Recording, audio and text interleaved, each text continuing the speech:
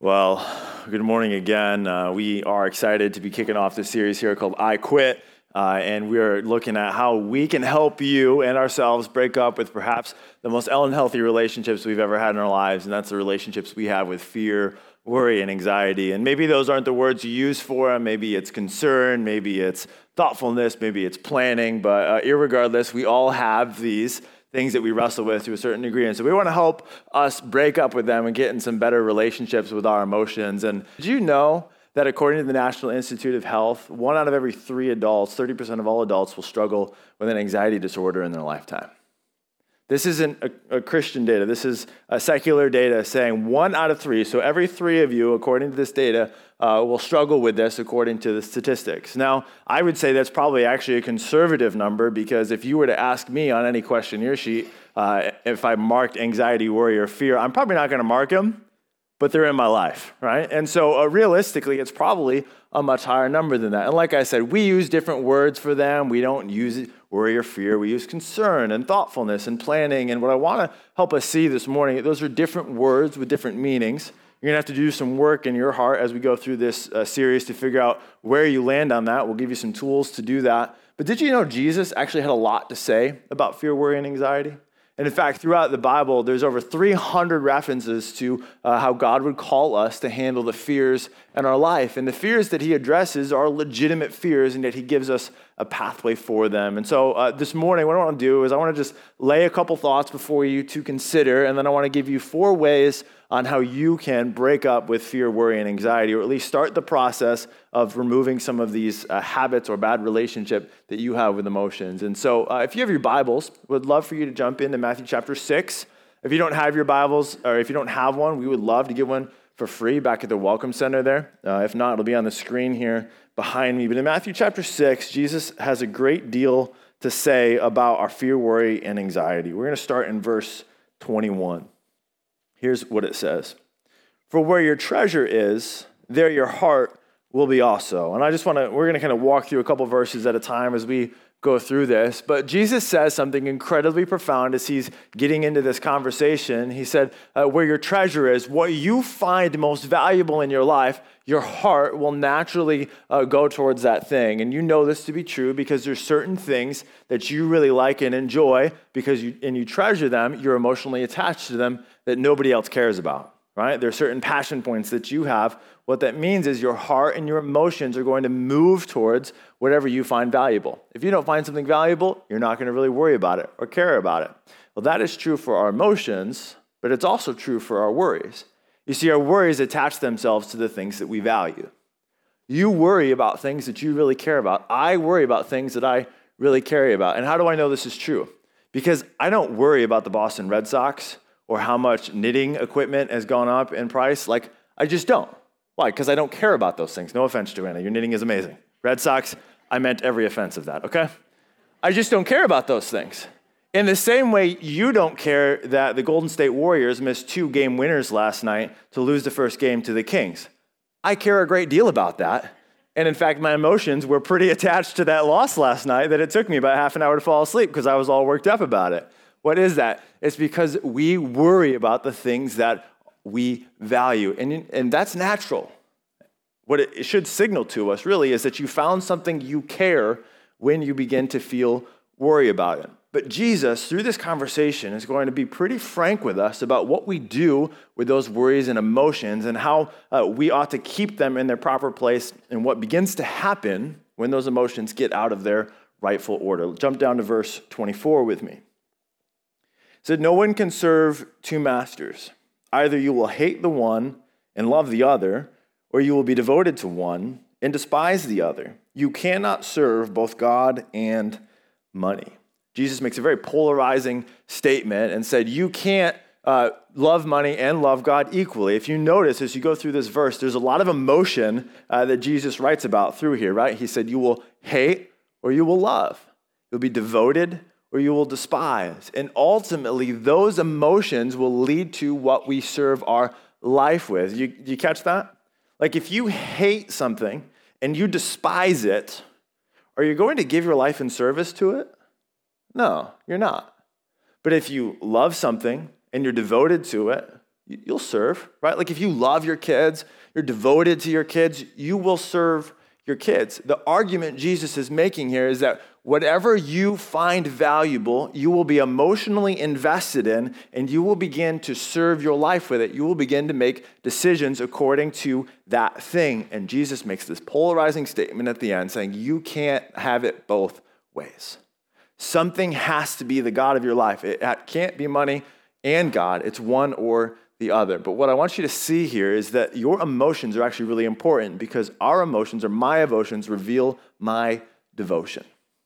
When I find myself worked up and riled up about something, it's because I'm really devoted to that matter or that cause or that principle or whatever it might be. You find yourself going up and down maybe emotionally based on the things you really care about, right? So when the Warriors are winning, I'm just going to use this example because it's easy.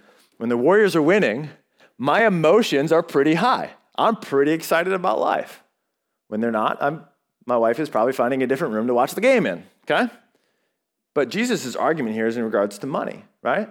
So let's talk about money for a second. If you're devoted to money, well, how do you know? Because when your bank account's going up and up and up, there's a whole bunch of smiles on your face and you are loving life. Bank account starts making a downturn, your emotions start to move with it. It reveals that what you find valuable is indicated by your emotions. And this is actually a really helpful thing for us because it allows us to know kind of the condition of our heart. And emotions are valuable. But here's what I think has happened as I listen to the narrative of culture around emotions. I think this phrase is getting rewritten to be something else. And here's what I would say I'm hearing the phrase being rewritten to, is that our emotions have become our devotion. They no longer just reveal what our hearts are devoted to. The emotions have become the very thing we are devoted to. And so what that means is our feelings, how I feel about things, have really become our supreme authority as our guide for making decisions. Well, why are you doing that? Because I feel like it. Why are you not doing that? Well, because I feel like it, or I'm whatever word you want to put there, they really have become our guide. There's a quote I want to read to you. It's not going to be on the screen here behind me, but it's by a writer and a theologian, Thaddeus Williams. He comments on this kind of shift. He said, for most of human history, feelings were the kind of things that could be embraced, resisted, ignored, celebrated, chastened, silenced, trained, or challenged. Our ancestors could do a lot with their emotions. The freedom of our day is far more limiting. You have one option when it comes to your heart, and that is to follow it. Anyone who tells you otherwise is a bigot, a phobic, a hater, or worse. Given the unprecedented authority granted to emotion in our day, it's accurate to describe this age as the age of feeling. In Disney's Mulan soundtrack, Stevie Wonder teaches young, impressionable minds, don't think so much. You must be true to your heart. Your heart can tell you no lies. Packed auditorium of adolescents sing in unison with pop star Jojo Siwa, nobody can change me. I follow my own lead. Once you get to know me, you'll see got all these emotions. They're guiding every moment. Our age of feeling is hardly stable. It's collapsing all around us into the age of anxiety. We are told that anxiety disorders now affect 1/3 of adolescents between the ages of 13 and 18. It's no accident that the age of feeling is giving way to the age of anxiety. And I think his point is really interesting. That we've submitted as a culture that what I feel is right, and if we really survey the results of those decisions, I don't think we actually like the results we're getting.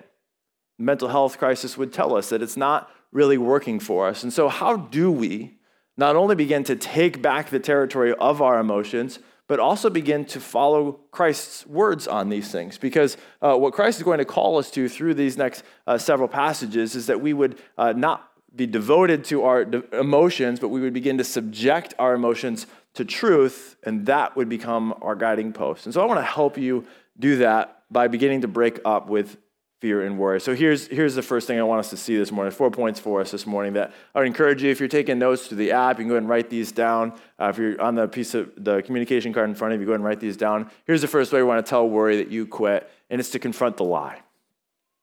Behind every piece of worry and anxiety rests some lie that we are believing and that's causing us to lose our peace. And so I want to show you out of the text the lie that Jesus confronted. It was in verse 24. The lie Jesus confronted was, you cannot serve both God and money. Well, the lie is that I can have two competing things in my life, or that money and God are equally valuable, or that if it really came down to a coin flip, God and money are both as equally useful. Now, if we didn't find them useful, we wouldn't be devoted to it. You don't devote yourself to things that you think are useless. And so the argument here that Jesus is making is it's just not true.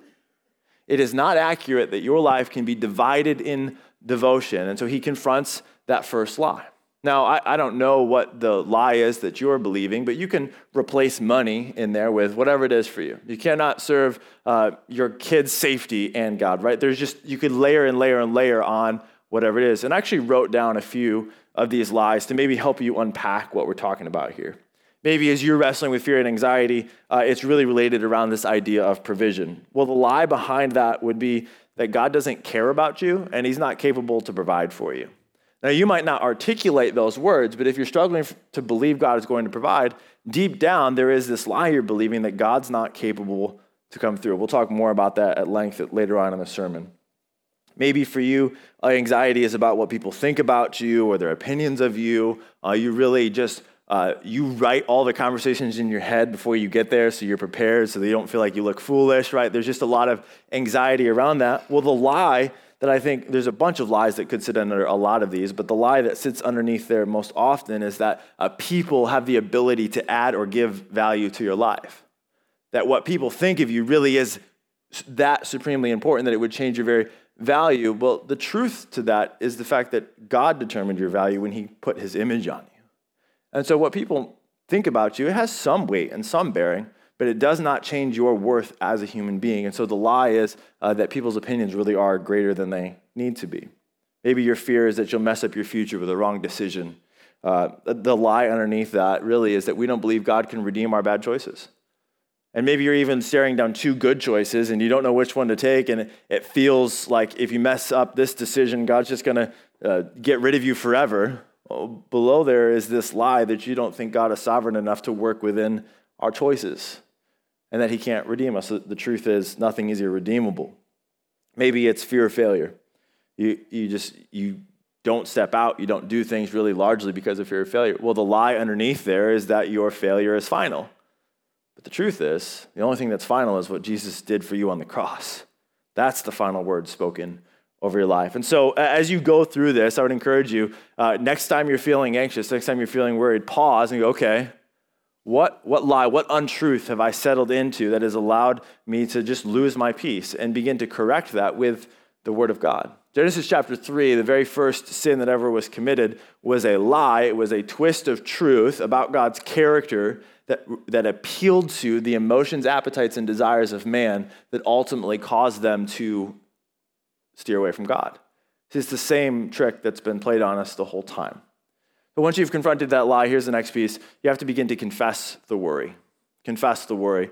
And here's what I mean. When you've realized that lie, either it's about God's character or it's about somebody else, or maybe it's something about yourself, would you just take a moment and say, all right, here's the lie, and I confess that I was believing ABC, whatever it is. God, would you forgive me? And just pray. God, I haven't been trusting you lately. Frankly, I'm a little nervous that you're going to show up and do what I believe that you ought to do. Would you forgive me, one, for not trusting you? And two, would you meet me in this place and speak truth to me? Now, here's the wrestle we have to wrestle with. When does it cross over from legitimate concern, legitimate worry, because there are things in your life that you should be concerned about, and that's okay. When does it cross over from concern to actually sinful fear, when you've displaced God? Well, there's a bunch of them, but here's two big indicators. When that thought or worry or pattern begins to control your emotions, when it has overridden your peace, your joy, and it really has consumed your thought life, right? Like if you should be thinking about something else, but you're just obsessively thinking about something over here, it's an indicator that it's moved out, that emotion has moved out of its rightful place as a warning signal into where God would put it, in competition for our allegiance to him. Then that will progress itself into dictating your decisions, which is our next one. When it begins to dictate your decisions, and here's what I mean. When you know you should be doing something, but you're so worried about this thing or so stressed about this thing that you're not doing the things you're supposed to be doing. right? For example, you are so stressed about provision and you know God has asked you to be generous, but you won't. You won't obey God because you're stuck dealing with this fear that you're not going to have enough, right? Those would be indicators that concern about financial future has shifted to the point where it's affecting our obedience. And so the only way you can really get there is there's a couple ways, but through prayer, through the Word of God, and through mature people in the community beginning to help you identify those things. And there's a wrestle in here that people talk about a lot, like, is worry sin? I think Jesus would argue there's a point where worry becomes sin. When it does, we have to recognize it, confess it, and move on.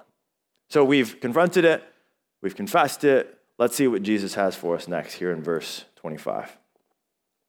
Therefore, I tell you, do not worry about your life, what you will eat or drink, or about your body, what you will wear. Is not life more than food, and the body more than clothes?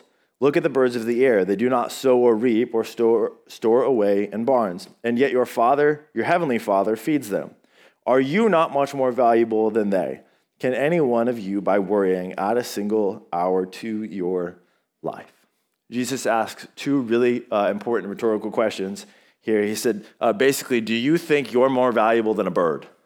Right? And you're like, yeah, of course I am. And his argument is, if you really believe that God cares for the birds and you are more valuable than God, we have to believe the truth that God does care about you. He cares about your situation. He cares about your struggles. He cares about your need for provision. He does care about those things. The second question, rhetorical question he asks is, do you believe that God really is the author of life? Or are you the author of life? Can your worry make you live longer? And his argument is, no, you can't. You don't have the power.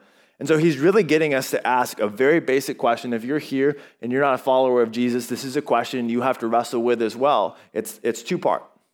Do I believe God cares? And if he does care, is he powerful enough to do anything about it? Those are the two wrestles that we need to deal with fear, worry, and anxiety in regards to trusting Christ. If he does see me, can he solve my problem? And if we can confront the lie that he can or whatever, we'll begin to find this promise that he's giving us and what we see here in verse 28. He said, why do you worry about clothes? See how the flowers of the field grow. They do not labor or spin. Yet I tell you that not even Solomon in all of his splendor was dressed like one of these. If this is how God clothes the grass of the field, which is here today and tomorrow is thrown into the fire, will he not much more clothe you, you of little faith? He brings it back to them and he said, listen, these things that are temporary and fading, God even cares for those, and you and I as humans are eternal. God has written eternity on our hearts. And so he said, do you think that if I'm going to care for these temporary things that I'm going to forget you? And if we're being honest this morning in the quiet moments of our heart, we'd answer yes to that sometimes. And that seems scary to say that in church, but it's true. Why? Because we're human, because we have a broken picture of who God is, which is the third way that we combat fear and worry is by correcting that picture and is believing that God is faithful and caring. If I'm willing to confront the lie, and then confess to God the struggles that I'm dealing with, and then I begin to rewrite my emotions with truth. I begin to put the guardrails back in my life that regardless of what my circumstances look like, I know he is faithful and I know he cares. I might not see it in the way I expected to see it right now, but it will not cause me to doubt the fact that I know he cares for me more than anything else. That we as humans are his prized creation. We bear his image, which means he cares about us greatly. You know how often if we could slow ourselves down and just begin to correct our thinking about God, the fears that we live in would just begin to dissipate? They begin to fade away. And ultimately, if we believe that God is better at this thing of being God than we are, it'd be a huge help. Many of you were around, and some of you weren't. When my oldest was about 4 months old, he had a pretty tragic accident, and he fell and he fractured his skull. And I was about 45 minutes away when I got the phone call, and we had very bad reception at my house. And the phone call came through as Jocko, car, parking lot, accident, click. That's all I got. And so I didn't know what happened. I tried to call back. Nobody was answering the phone. I couldn't find out which hospital they were in. I eventually found out which hospital they were in. And then God bless COVID restrictions. It took me a good arm wrestle to even get into the room to see my son. And it was just this moment where that 45-minute drive, there's no cops in here. It went quick, but it took forever, if you know what I mean. It was the longest drive ever because the whole time I was sitting there writing this narrative of one of my deepest fears in my life, which was losing a kid. It's a normal fear. And yet here I was, unknowing about what was in front of me. And as I was driving, I just began to wrestle with the Lord, saying, God, I know that you are the author of life. I know that you give and take away. I know that song that I hated in the early 2000s, blessed be your name for you give and take away. Like I just, those words were ringing through my head. And the whole time I just had to keep coming back to the fact that God is a better author of life than I am. And if this was the story God was choosing to write, he had a purpose. Now, I was praying he had a different purpose and a different story. Let me not lie to you. But I had to come back to that point. I was almost in a panic attack. I'd never experienced one of those in my life. Then I just began to settle in. Say, okay, God, you're better at this than me. You care a lot more for Jocko than I do. You care a lot more for my wife than I do. So I have to trust you. Now, I probably had to tell myself that 400 times in a 45-minute drive. But when I showed up at the hospital and I saw my son, I just was reminded of that moment again. He's better at this than us. How many of us, by worrying, can add a single hour to our life? Keep reading in verse 31. So do not worry, saying, what shall we eat, or what shall we drink, or what shall we wear? For the pagans run after these things, and your heavenly Father knows that you need them. Let me clarify this phrase. Maybe the word pagan is new to you. This is a New Testament term for literally those who don't have a relationship with God, those who don't know Jesus as their leader and forgiver. Here's what Jesus is saying. He said it makes sense that a world that doesn't know they have a heavenly Father that loves them and cares about them and is moved to action on their behalf, it makes sense that they're worried. Because life is difficult and life is hard and there's unexpected things that happen. He said it's totally logical for somebody who doesn't follow God to deal with fear and anxiety. He said, but for us as followers of God, listen, we know we have a heavenly Father. We know the heavenly Father is loving and faithful and caring. We know those facts. And so Jesus is compelling us to leave behind worry because we know with confidence the God up there is far better than the God I think I can be in my own life. And then he gives us his final piece of advice here. Verse 33. But seek first his kingdom and his righteousness, and all these things will be given to you as well. Jesus makes this compelling promise. He said if we would shift our devotion out of the kingdom of us, out of the kingdom of self, out of the kingdom of my money, my house, my job, my security, whatever it is that you worry about, if you could shift that devotion over to God and his heart, so you'll begin to get the things that you need, and you'll get a whole lot more. Here's the fourth way that we can tell worry we quit. By seeking first what will last. The whole argument Jesus has just made here is that we spend so much of our life stressing about things that are temporary, and what he's offering us in exchange is not only the provision of the things we need in the temporary, but an enjoyment of the things in eternity. What if your emotions and my emotions started to be connected to what God cared about, not what the world cared about? What if your emotions were directly tied to how many people you got to influence with the gospel that week? What if you got so excited about those things? What if our hearts began to love and serve the things that God loves and serves, which is the least of these? And you got the most excited when you had an opportunity to serve somebody who is the least of these? What if our emotions were so devoted to the kingdom of God that we began to love the things God loves, began to hate the things God hates, and began to serve him with our whole heart with no competition in there? The promise, if we'll do that, is not only do you get all the things that you're chasing already, but you get a whole lot more. See, all fear and worry ever give us is less. We think they give us more, but they only ever take from us. And so the invitation of Jesus and the invitation to this series is to find the more in life. More peace, more joy, more contentment, more provision as God does what only God can do. So if you missed them, here they are for you again. We confront the lie, We'd confess the worry. We'd believe God is faithful and caring, and we'd seek first what is last. Now, you can't do this alone. If this is a deep-rooted struggle for you, and this is something that you've wrestled with for a long time, you're going to have to both invite the Lord into that space, and you're going to need to invite somebody who really deeply cares about you into that space. Because there's going to be times where you can't preach to yourself. Like you're just so wrapped up in your fear and anxiety that you can't even begin to start this process, and you need to be able to verbalize it with somebody who's going to help you say, hey, I'm not sure that's totally true. Can we walk through what you might be believing here? Here's what God would speak to you. So if you don't have that in your life, we'd encourage you to jump into a small group or find that. The other thing that I would encourage you to do is to get in God's Word. You can go onto the YouVersion app. If you don't have it, we can get you the link for it.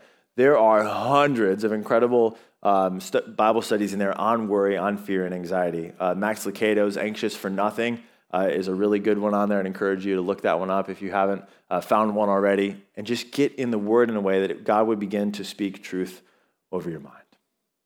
Let's pray. Dear Heavenly Father, we come before you. And God, it's with confession in my own heart, as I think about where I spent my mental energy recently, that I recognize that there's probably some lies I'm believing about your ability to come through in the areas I need you to come through. And today, God, I just want to confess those. You see them, you know them, and today, God, I ask that you would take them. God, I pray that you would rewrite my heart, my emotions, to be devoted to the things that you care about. God, we need your help to do these things. We're incapable of doing it on our own, but thank you for your word. And thank you that it doesn't give any exception clauses in there for my types of worry. But you've called all of us to freedom to leave behind it all. We love you, Lord, and we praise you. In Jesus' name, amen.